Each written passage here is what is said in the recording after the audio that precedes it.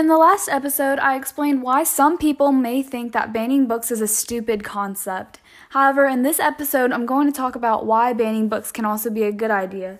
The biggest reason I found is because parents want to protect their children from upsetting content that can be presented in certain books. I worry about society, especially if books containing inappropriate content isn't challenged. Most challenges are parents and the books come from shelves of public libraries and schools, so it's very worrisome for myself and many other parents. Why do you believe banning books is the right thing to do? Without banning books, it is definitely much harder to share my values and feel the same view of morality and decency that I have to my kids. I can't have my kids reading whatever crappy book they picked up at school.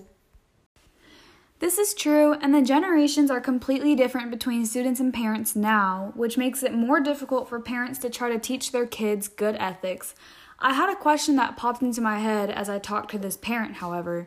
He never once talked about the importance of the book's overall purpose because he was so stuck on the actual content of it, like it being inappropriate or containing bad content for their kid.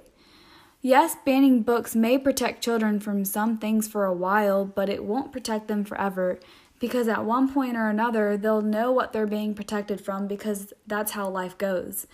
Banning books has a purpose, but it isn't very efficient based on my research. There's a lot of potential learning that kids miss out on because the book is banned, and that can be inconvenient.